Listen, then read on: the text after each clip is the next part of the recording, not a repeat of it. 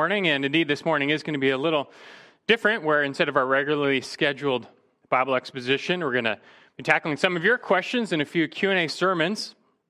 Something I do every couple of years. I think it's valuable to give the congregation a chance to ask some of your most challenging questions in an effort to find some clear answers. And granted, you're Bereans. You should be searching and studying the scriptures yourselves. You should be seeking to find answers to your own burning questions. If you're really plagued by a question of understanding, then I would hope that you yourself wouldn't rest until you could find some of your own answers by studying the Word. But that being said, even in an age of Google, it can still be sometimes very hard to find just a reliable answer to some of your most challenging questions. And so here we are, over the next several weeks, to try and answer some of your questions from the Scriptures, hopefully providing some light and clarity. And even if you didn't submit a question, I hope everyone will benefit just by seeing the Scriptures unfolded together. Now, at first, I have to say the questions trickled in, but then they really came in, so I ended up with about 40. I got more than I bargained for. So, needless to say, we won't answer all of them. Some of the quicker, simpler ones I'll answer directly via email. But I've chosen the rest and organized them in a way that's hopefully profitable for all. In the 2 weeks to follow, we're going to focus on some really big interpretation questions, theology, counseling, worldview questions. But for this first week, I've set up kind of an opening barrage of just straight up Bible and theology questions. So without further ado, we're just going to begin. Follow along. And I encourage you to just turn your Bibles to each of these passages. That's the best way to track. We're going to begin in Luke chapter 2 with the question of just what is the meaning of Luke chapter 2, verse 35. Just a Bible, straight up Bible question. What's the meaning of Luke 2:35? You can turn there. It's a good place to start because we just finished going through some Advent passages in Matthew, and this takes us to an Advent passage in Luke. Mary and Joseph take Jesus to the temple to dedicate him. And there, Simeon the prophet greets them, he blesses them, and then he says this to Mary in verses 34 and 35. Luke 2:34, it says, "And Simeon blessed them and said to Mary his mother, Behold, this child is appointed for the fall and rise of many in Israel, and for a sign to be opposed. And a sword will pierce even your own soul, to the end that thoughts from many hearts may be revealed." The question basically concerns verse 35, just what does all this mean? Simeon is clearly prophesying that this Messiah figure would be polarizing in verse 34, which was unexpected. I mean, surely when the Messiah comes, everyone in Israel will rally around him, right? Well, not so much. And through this child, some in Israel will fall while others will rise. This previews the acceptance of Jesus among the poor and the meek, but his rejection among the powerful, the strong, namely the religious leaders. And that rejection will in turn break Mary's heart. It will pierce her soul. That's a figure of speech referring to Mary's grief, which is something I think any mother would understand. How would you feel if a mob of people hated your son, reviled him, and then attacked him while you just stand there helpless? This would grieve Mary all the more because she knew her son was the Messiah. And then to watch as the religious leaders of Israel would one day be the ones to crucify him, that would pierce her soul with untold grief. But this rejection of the Messiah would, in turn, he says, reveal thoughts from many hearts. And this is likewise talking about those who reject Jesus, chiefly the religious leaders and the apostate Jews.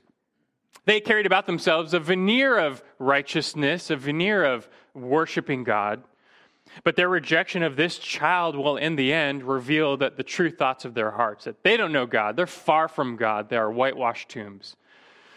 In the end, God has appointed their fall. They will fall, while the meek and those who seek Christ will inherit the earth.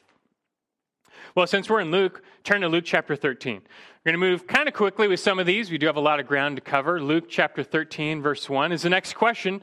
Just a straight up, what is happening in Luke 13, verse 1?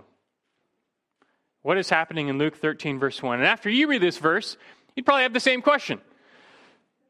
Luke 13:1 says, "Now on the same occasion, there were some present who reported to him about the Galileans whose blood Pilate had mixed with their sacrifices." So this person read that verse and just wants to know, like, what is that talking about? And you probably have the same question. Well, back in Luke chapter 12, Jesus is teaching a massive crowd of people, and periodically some Jews come up to him with questions or objections. Chapter 13, verse 1, it's on the same occasion, so he's still teaching that crowd. We learn another group of Jews comes up to him with a report. They have a bad report about how Pontius Pilate killed some Galilean Jews. This report is of an event that's otherwise unrecorded, but it fits Pilate's character perfectly. Apparently, there was a group of Galilean Jews who was offering sacrifices at the temple in Jerusalem, which is the only place sacrifices were made. But for some reason, perhaps they were insurrectionists, but Pilate had them killed while they were sacrificing, such that their blood mixed with the sacrifices. And to the Jews, this was a most dishonorable and defiling way to die. Now, no question is recorded by this group, but it's evident from Christ's response that they brought this question or this report to Jesus to seemingly confirm their retribution theology. Most Jews of the day subscribe to what we call retribution theology, which simply states that if something bad happens to you, you must have done something bad to deserve it. You must have been a great sinner. And these Jerusalem Jews despised Galilean Jews. So it could be that this group is trying to get Jesus to affirm their superior position over these Galilean Jews. This might even be a dig at Jesus, who in Luke's gospel is called a Galilean a few times. But of course, Jesus refutes them. Even though they didn't ask a question, he knows and he refutes them. Verse 2, Jesus said to them, "Do you suppose that these Galileans were greater sinners than all other Galileans because they suffered this fate? I tell you, no, but unless you repent, you will all likewise perish."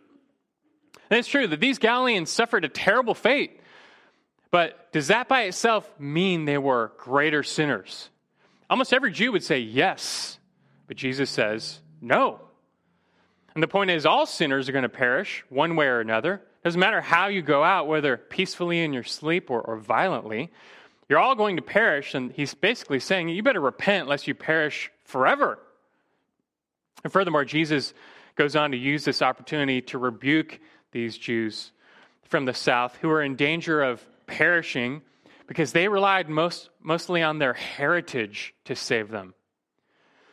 But as he says hereafter in the parable of the fig tree, which follows, that unless you bear fruit, you too will be cut down.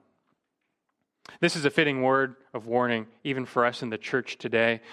It's not good enough to just come to church, to attend church, to call yourself a Christian, to be around Christians. That does not save you. That does not make you better than that great sinner on the outside. The reality is, everyone is a great sinner. The only question is, have you yourself truly repented of your sins and placed your faith in Christ? That's the only way to escape the second death. Do so, lest you yourself perish. Now, here's another question to try and clear up an interesting passage. Question 3. What is happening in Exodus 4, verses 24 through 26? So go all the way back to Exodus 4. Just another question of what is happening here. And when you read this passage especially, this wins for the most bizarre passage for this week. This is one that you read and realize, what is happening here? Exodus 4, 24 through 26. This takes place right after the burning bush, where God appears to Moses in the burning bush. He calls him and commissions him to deliver Israel. Moses is to go before Pharaoh and demand that he let the people go. Moses and his family were living in Midian at this time. They'd fled Egypt 40 years before. But now it's time to return, per the Lord's calling. So they saddle up some donkeys. They head down to Egypt, Moses, his whole family. But then we get this almost out of the blue passage, verses 24 through 26. It says, "Now it came about at the lodging place on the way that the Lord met him and sought to put him to death. Then Zipporah," that's Moses' wife, "took a flint and cut off her son's foreskin and threw it at Moses' feet. And she said, 'You are indeed a bridegroom of blood to me.' So he let him alone. At that time, she said, "You are a bridegroom of blood because of the circumcision." So someone wants to know, plain and simple, like, what on earth is happening here? And like I said before, you probably now have the same question. You never knew you had this question, but now you do. Moses and his family, they've camped for the night on their way down to Egypt. Then it says the Lord has come to them in judgment. This is almost certainly the angel of the Lord, which is what the Septuagint says. But nonetheless, God has come to put him to death, verse 24. Who's the him? You assume at first Moses, and it could be, but the name of Moses does not actually appear in these three verses. All we have are pronouns. If you see the name of Moses, it was added by a translator just to try and clear things up. But I actually think, per the context, that the angel of the Lord this night came to kill Moses' firstborn son, Gershom, who was uncircumcised. Why would I say that? Well, look at the previous two verses. Right before this, God reminds Moses what to say to Pharaoh when he gets to Egypt. Verse 22, he says, "Then you shall say to Pharaoh, 'Thus says the Lord, Israel is my son, my firstborn. So I said to you, let my son go, that he may serve me. But you have refused to let him go. Behold, I will kill your son, your firstborn.'"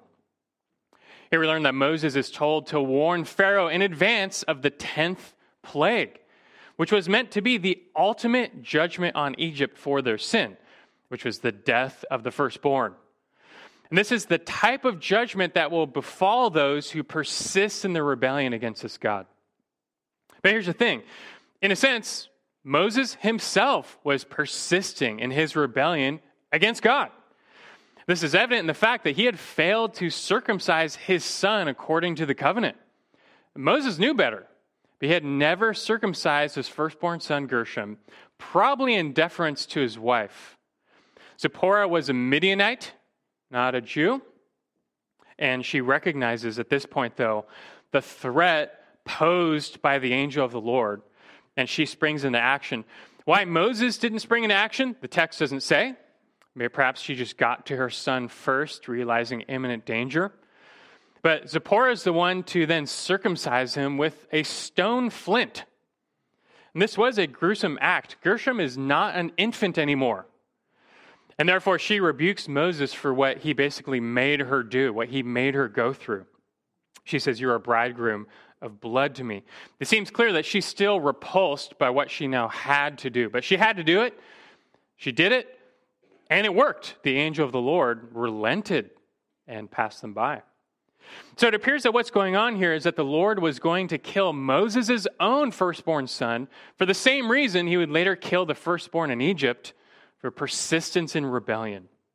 This is yet another passage in Exodus that stresses the white-hot holiness of this God. He's not to be trifled with. That God demands total obedience, especially among his representatives, like Moses.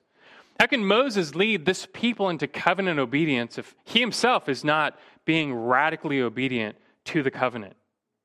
Moses must learn to treat this God and his covenant as holy, that the people might learn to treat this God and his covenant as holy.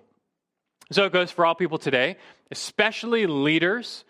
A word to all of you, especially those in any leadership over God's people, to regard God as holy. Do not trifle with his holiness.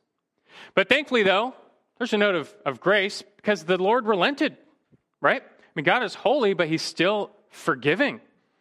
Those who repent and obey will find his mercy. And so if you look at your life and if you yourself see any persistent sin, any sin that shouldn't be there, and your eyes are open to it, then you would do well to be like Zipporah and radically amputate that sin from your life, just like Jesus likewise taught.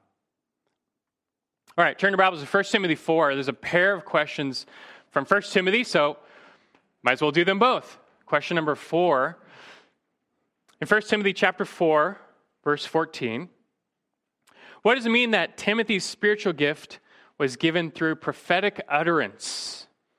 What does it mean when it says Timothy's spiritual gift was given through prophetic utterance? This passage in 1 Timothy 4 is just a bunch of Paul's admonitions directly to Timothy in the ministry. Verse 12, let no one look down on your youthfulness. Verse 13, give attention to exhortation and teaching, and so on. Timothy is basically serving as the senior pastor of the church in Ephesus, and Paul is giving him some rapid-fire reminders. And in the midst, he says, verse 14, do not neglect the spiritual gift within you, which was bestowed on you through prophetic utterance, with the laying on of hands by the presbytery. Now, first off, it's pretty obvious that the spiritual gift Paul has in mind here is teaching.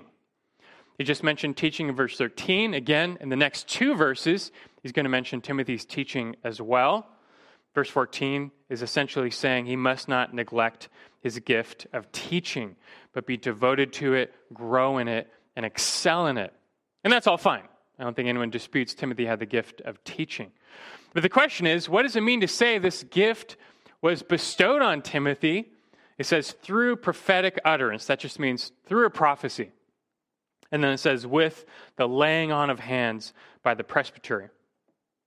Well, off the bat, you should see this is a descriptive passage, and we learned it is unique to Timothy. That's evident from chapter 1, verse 18. You can go back there and read chapter 1, verse 18. Back there, we learn that after his salvation, Timothy himself was the subject of prophecy. Someone with the gift of prophecy prophesied over Timothy.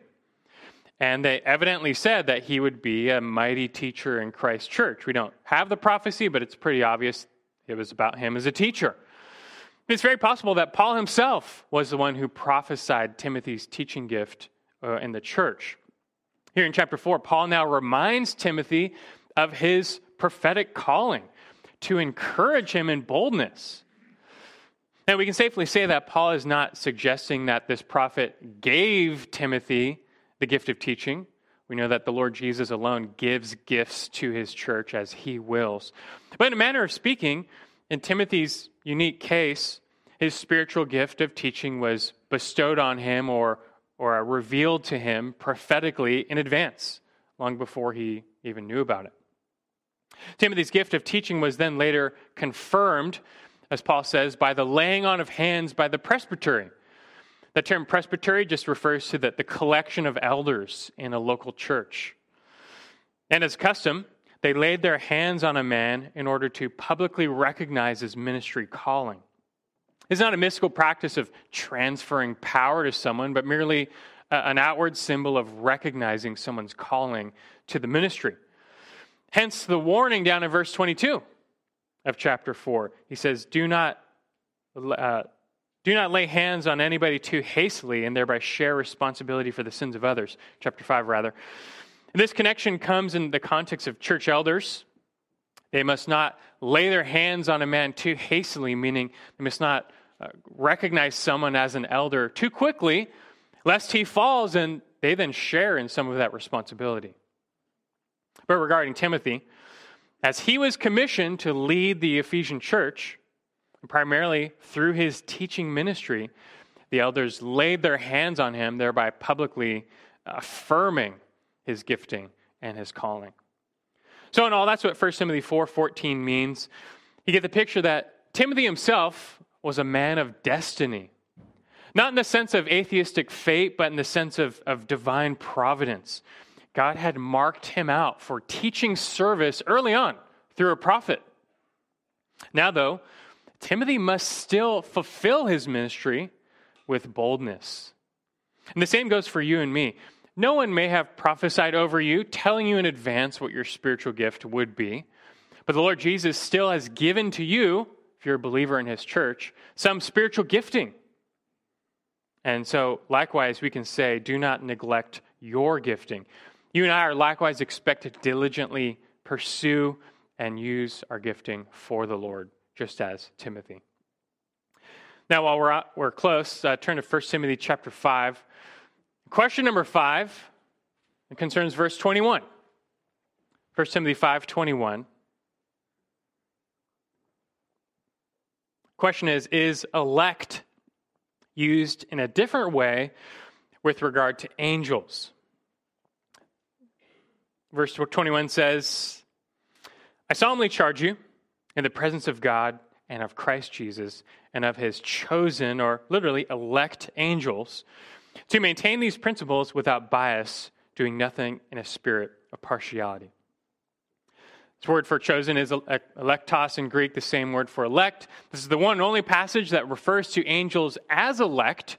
And so the question is, does this mean the same thing for angels as it means for us when we're called elect? Well, the answer is a yes and a no. Believers are often called elect or chosen in Scripture. But for what are they chosen?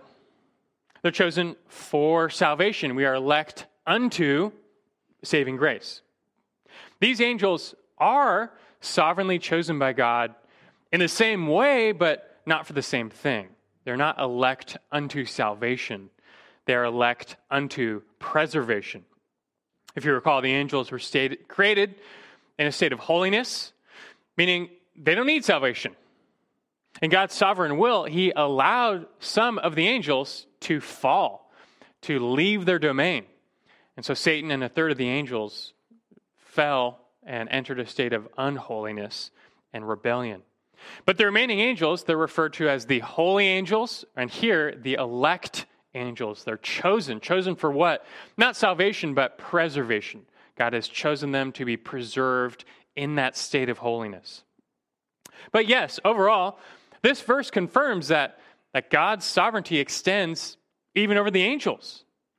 God is sovereign in salvation, and he's sovereign in preservation. He's sovereign over mankind, and he's sovereign over angel kind. All over Scripture, you just can't escape the fact that God's sovereign will is ultimately done. From humans to angels, those who partake in his kingdom, they'll be there because they were chosen to be there, which is why God alone always gets all the glory from both humans and angels. One day we're going to join the angels in singing praise to God, thanking him for our undeserved choice.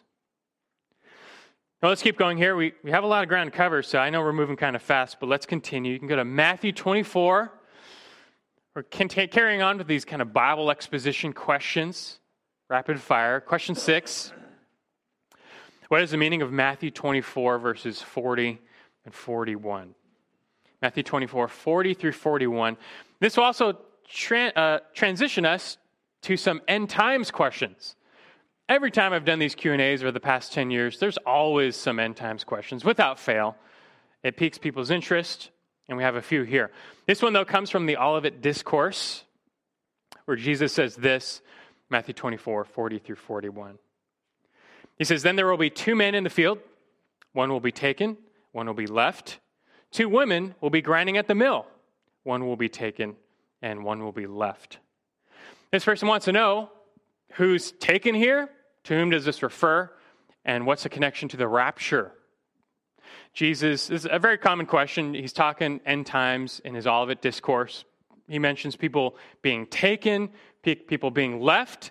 That naturally evokes rapture thoughts in people's minds. It's an event where believers are caught up together with the Lord in the air. You can read about that, 1 Thessalonians chapter 4, 16 and 17. But in these verses, Jesus is not talking about the rapture. A different word is used for taken here, and most importantly, the context simply indicates he's talking about judgment. These people are being taken in judgment, not taken in rescue. The previous verses talk about the second coming, where Jesus compares it to the days of Noah before the flood, namely how no one expected or understood the coming flood. Look back at the previous verses, verse 38. He says, For as in those days before the flood, they were eating and drinking, marrying and giving in marriage, until the day that Noah entered the ark. And they did not understand until the flood came and what? Took them all away. So will the coming of the Son of Man be. You had wicked men living in immorality. They had no idea judgment was coming upon them, but when it came, it took them away, suddenly and unexpectedly. And what Christ is saying is that when he returns, the second coming, that the same thing's going to happen. The wicked will be taken in judgment, suddenly and unexpectedly. That's the point he's making. This is not akin to the rapture. This is more akin to the sheep and goats judgment later in Matthew 25. It's when Jesus comes in his glory. All the nations are gathered before him. Then they're separated, where the believers are gathered and enter the kingdom, and the unbelievers perish eternally. So this is not a verse of the rapture. This is a verse of being taken in judgment. Now, speaking of the rapture, though, someone asked a rapture question, like almost always happens. Eventually, you add up all the Q&As, you'll get a pretty sound theology over the years on the rapture. But question number 7, it says, should we tell unbelieving family members that after the rapture, they should repent and turn to the Lord? Should we tell unbelieving family members that after the rapture, they should repent and turn to the Lord? The person adds, I thought that was a time for Israel and that there would be a hardening of Gentile hearts. So this question is written from a pre-tribulational rapture view, which simply states that the church is taken or raptured, caught up from this earth before that 7-year tribulation time. And in that moment, the only people left on the planet are unbelievers. So if you can picture such a thing happening, then you'd logically hope that those who are left behind will be so shocked that they'd be finally convinced that the gospel is true. I mean, the rapture event sounds pretty shocking. And so this person is wondering that hopefully, does that mean some people will be shocked into their senses? Should we warn them? And what if you have a hardened, unbelieving family member right now? They're hardened to the gospel. Should you just warn them? Hey, if this thing actually happens, you see a bunch of people vanish, then you better repent and believe then. Should we do that? Well, I would say, again, a yes and a no. It's never wrong to tell someone to repent and believe, right? That's never a bad thing. But listen, today is always the day of salvation. Today. Here are a few things we know about the tribulation time. Yes, it is known as the time of Jacob's trouble, that national Israel comes back to the forefront of God's kingdom plans. But that's not to the exclusion of the rest of the nations. God's plan has always been for all the nations. There's still going to be plenty of Gentile salvation even during the tribulation. Christ himself said the gospel will be preached to all the nations during this time. Revelation 7:9 adds that a great multitude of people from every tribe and tongue come to salvation in the tribulation. Some will be preserved, some will be martyred. But despite the wrath and calamity on the earth, God always preserves a remnant, and many will be drawn to salvation. So it's not wrong to hope that your family member who's presently hardened to the gospel might be among those who are saved during that time, if it happens during our lifetime. But at the same time, I would counsel you not to make that your hope or your primary evangelistic tactic. For one, the tribulation is also a time of unprecedented deception. Many who are hardened in sin now grow even harder in sin at that time. Revelation 16 speaks of God's wrath falling on the earth. It is plaguing men, but it says, even still, they refuse to repent so as to give God glory.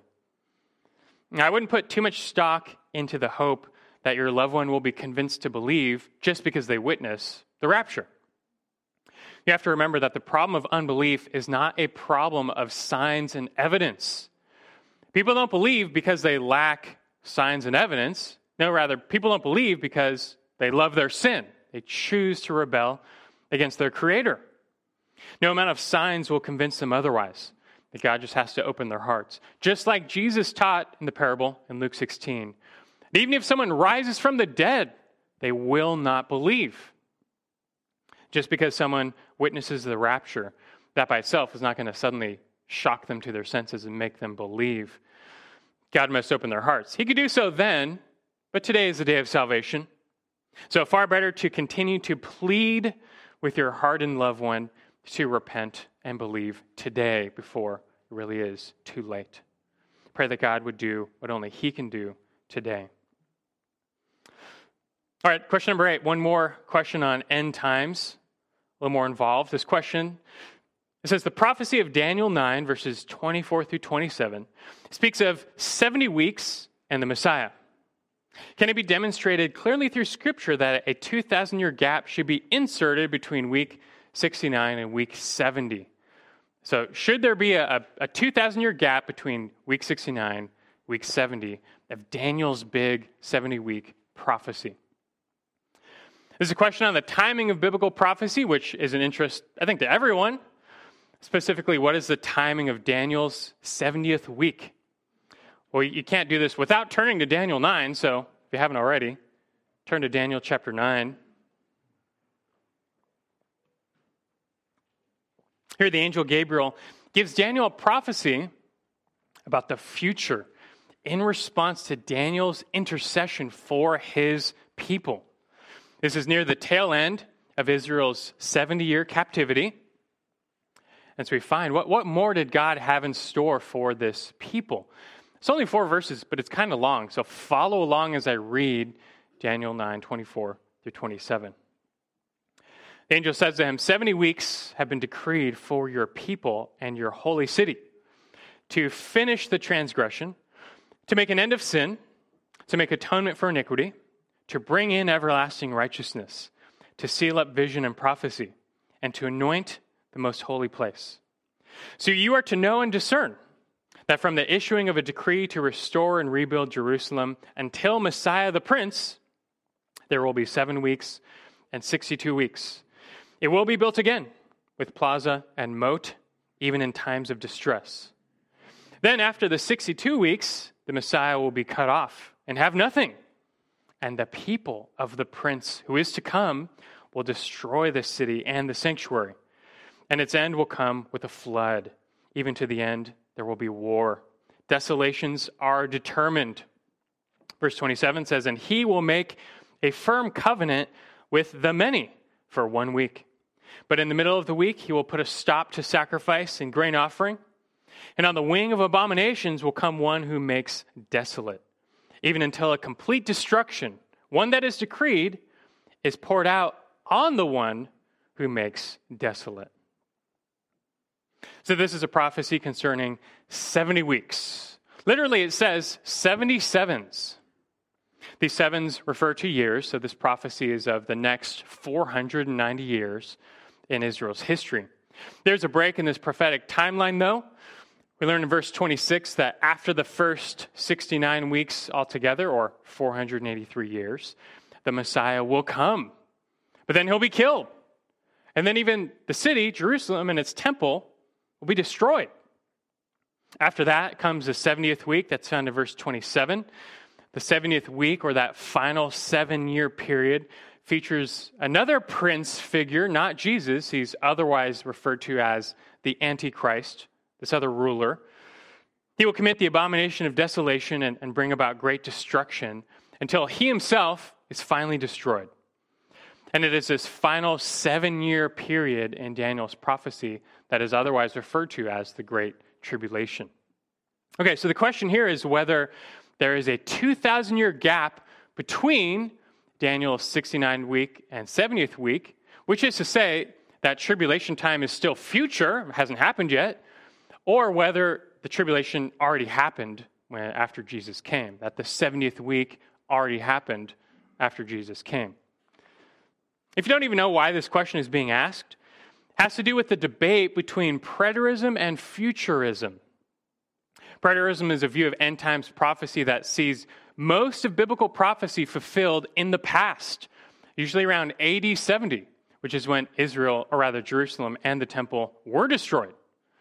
Futurism, however, believes that while AD 70 might be a type of the Great Tribulation to come, that biblical prophecy still awaits a full and complete fulfillment in the future, hence futurism. I'm going to spend a little extra time to help you sort this out, because it's very interesting how this debate has become relevant again. Preterism is making an interesting resurgence, mostly among the leaders of the New Apostolic Reformation and the Hyper-Calvinism movements.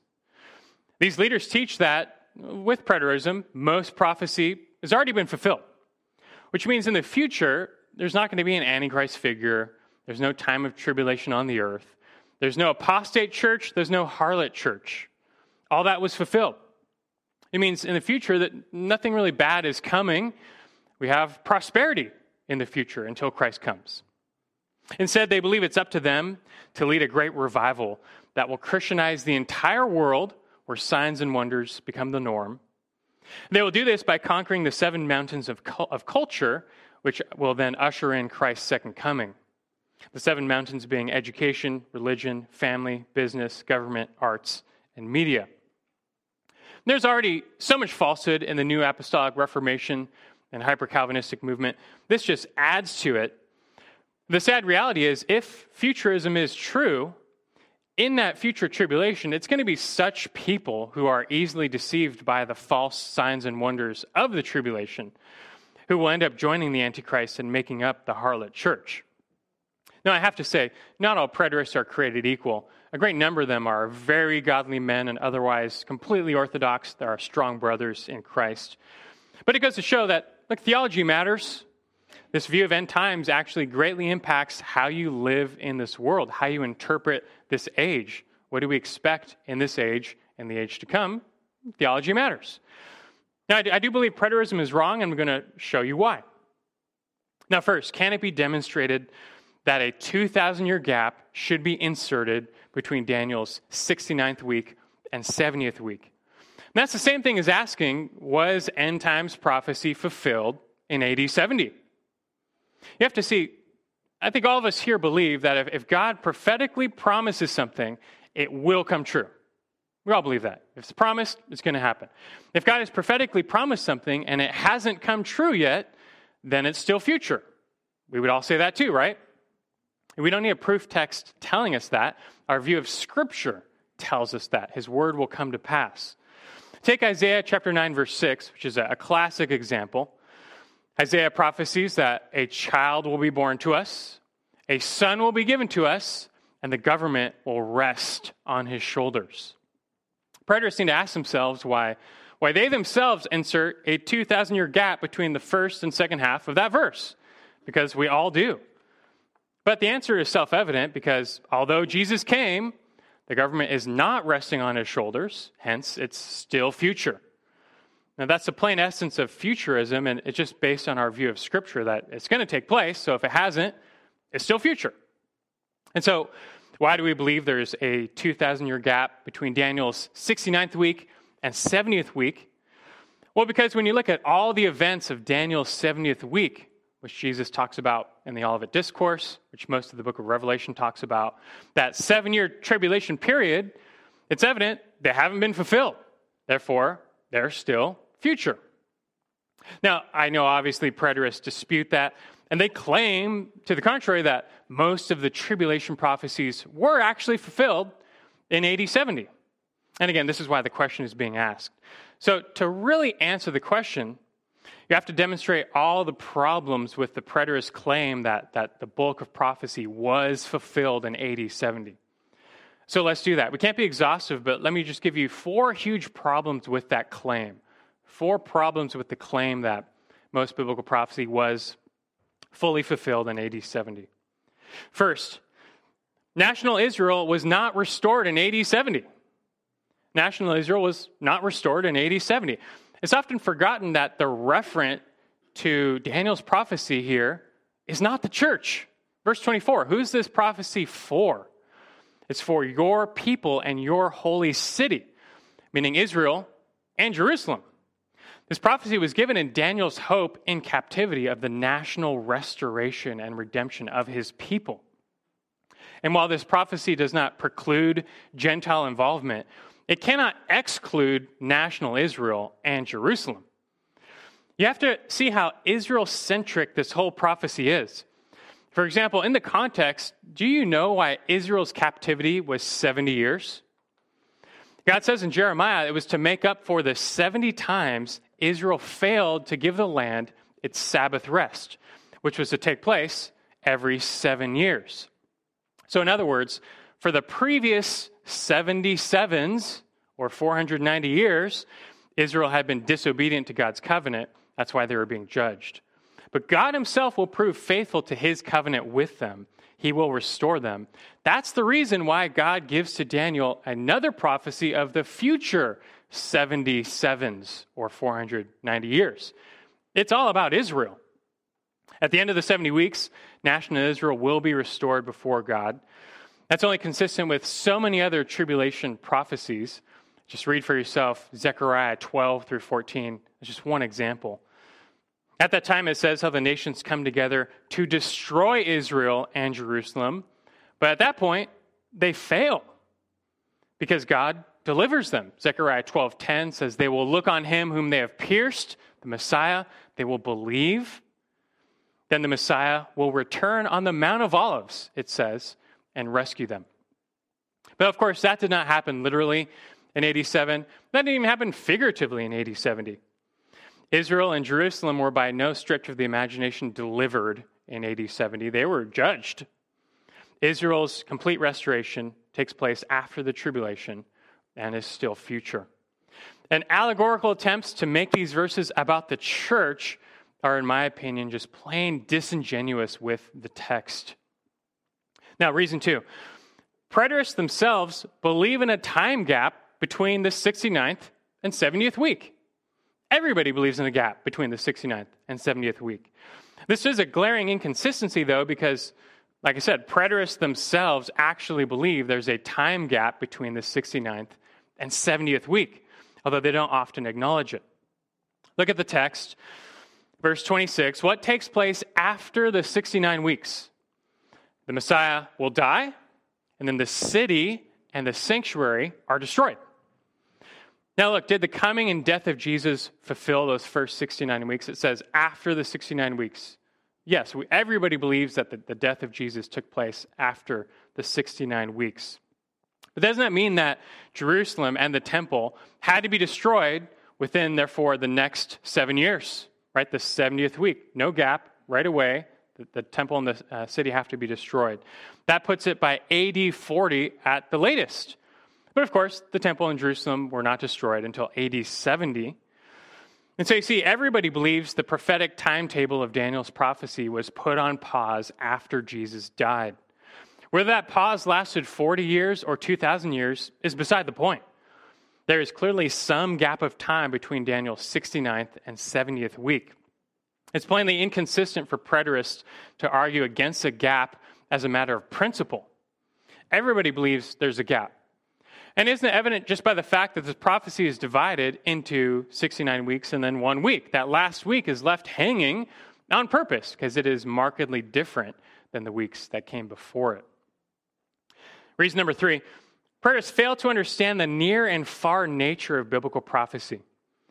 Or at least they fail to appreciate the near and far nature of biblical prophecy. And this really gets to the heart of the issue. But so much of biblical prophecy has an intended near and far sense. If you weren't here, go back just a few weeks ago and listen to our Christmas sermon. It was Matthew 1:23. We took a detailed look at Isaiah's prophecy of the virgin birth. And that prophecy in Isaiah 7 was fulfilled in Isaiah's own day by his own son. And it was fulfilled, though, in a near, initial, and partial sense. The text itself, however, leads us to believe that at the same time, it awaits a far, full, and final fulfillment, which of course came in Christ when it was literally fulfilled as a virgin birth. Take also the Davidic covenant promises to David. The promises God made of a son were initially fulfilled in David's son Solomon in a partial, near, limited sense, but still clearly await a far, full, and final fulfillment, which was, again, in Christ. You see this all over the place in biblical prophecy. Daniel 9 is no exception. Look again at verse 26, and you'll notice it never says these events take place in the 70th week. This takes place after the 69 weeks, but it never says this is in the 70th week. Like we already stated, everyone believes there's some gap between the 69th and 70th week. But after the 69 weeks, the Messiah dies, the city and the temple are destroyed. And listen, I fully believe this verse is talking about AD 70, which is when Jerusalem and the temple were destroyed.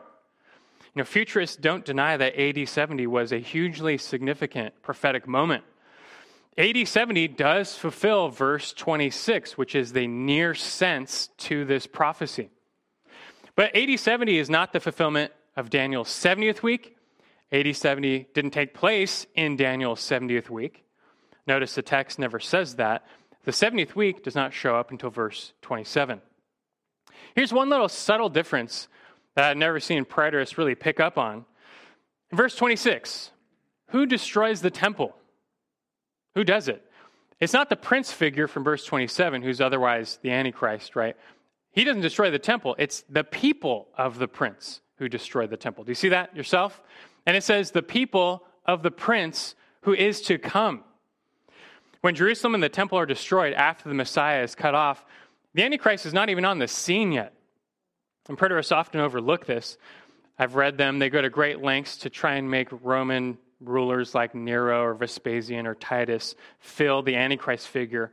But look, verse 26 doesn't even say the Antichrist was responsible for the destruction of Jerusalem and the temple. It was the people of the prince who is to come. He's still future. Instead, it was the Romans who destroyed the temple in AD 70. That is in fulfillment of verse 26.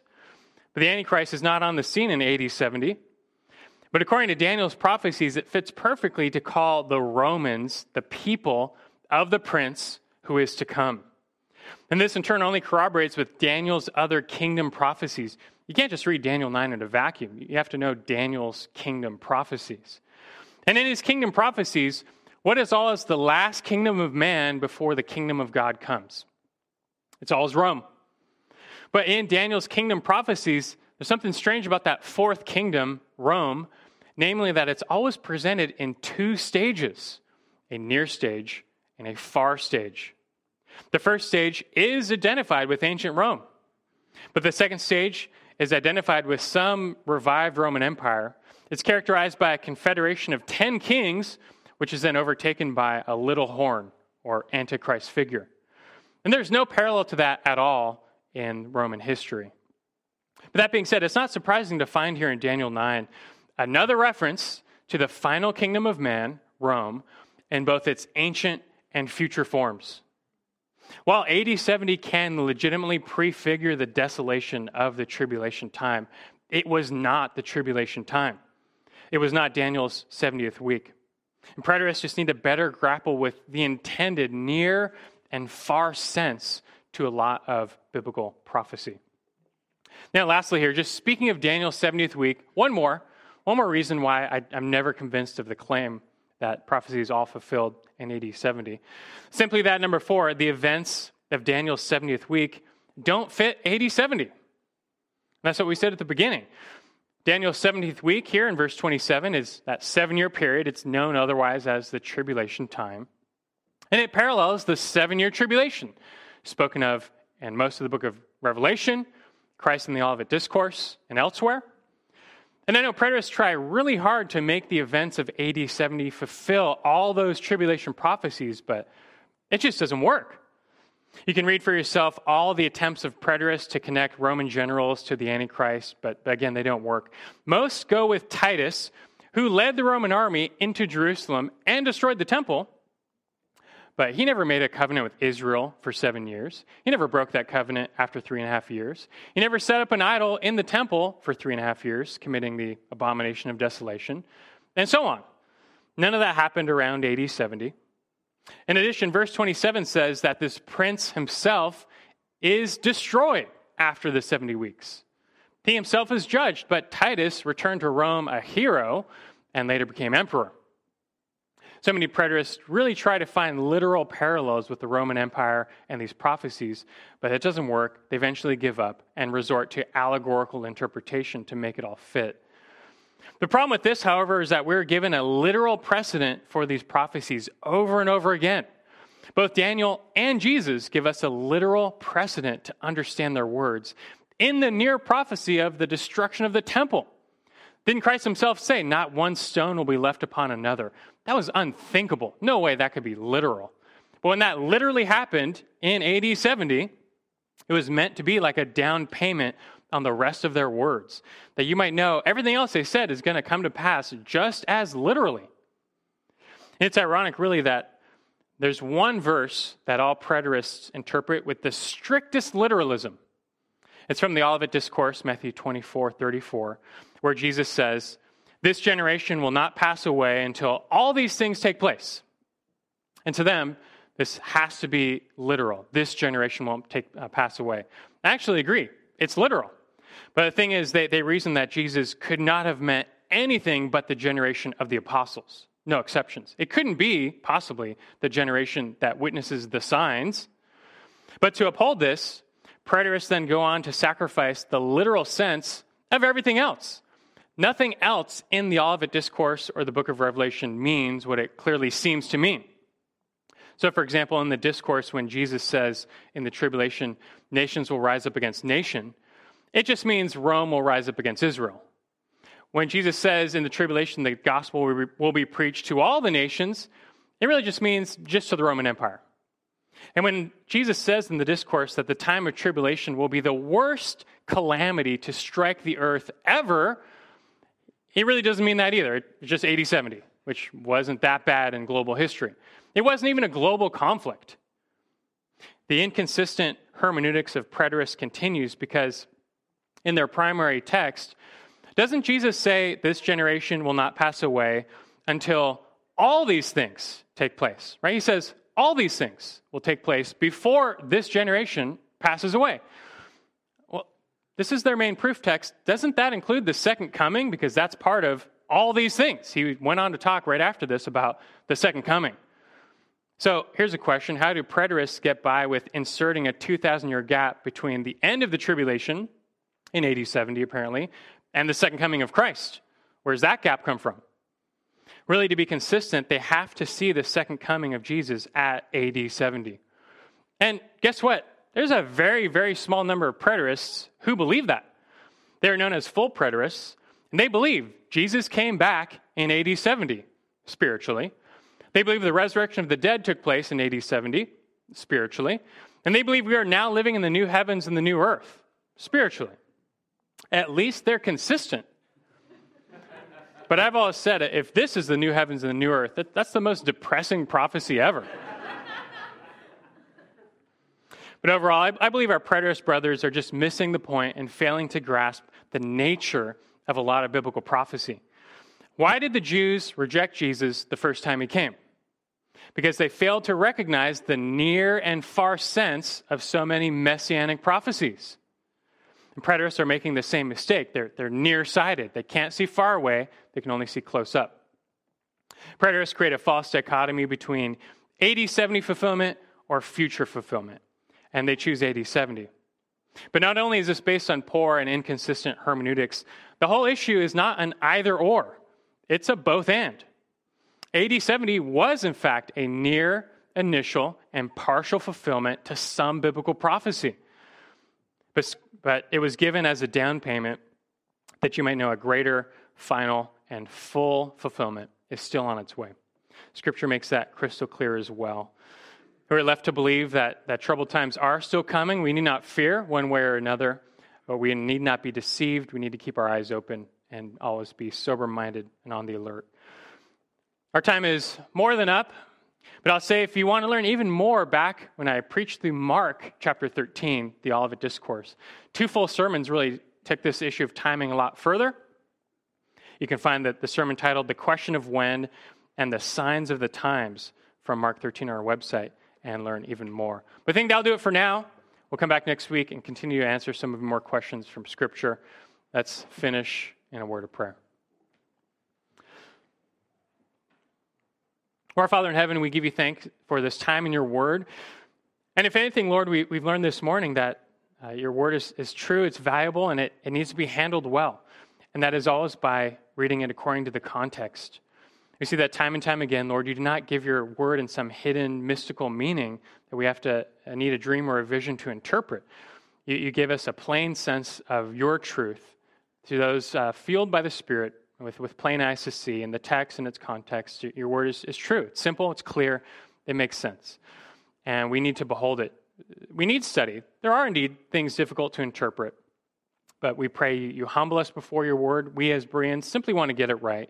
Keep us humble before your word, but at the same time with a hunger and an appetite to see what it says, to see if these things are so, to find out what they mean. Our desire, Lord, is just to live rightly before you and to honor you, to worship you with our lives in this age. So be with us and be gracious to us as we humbly seek to come before your word and live before this God. We give you thanks. In Christ's name we pray. Amen.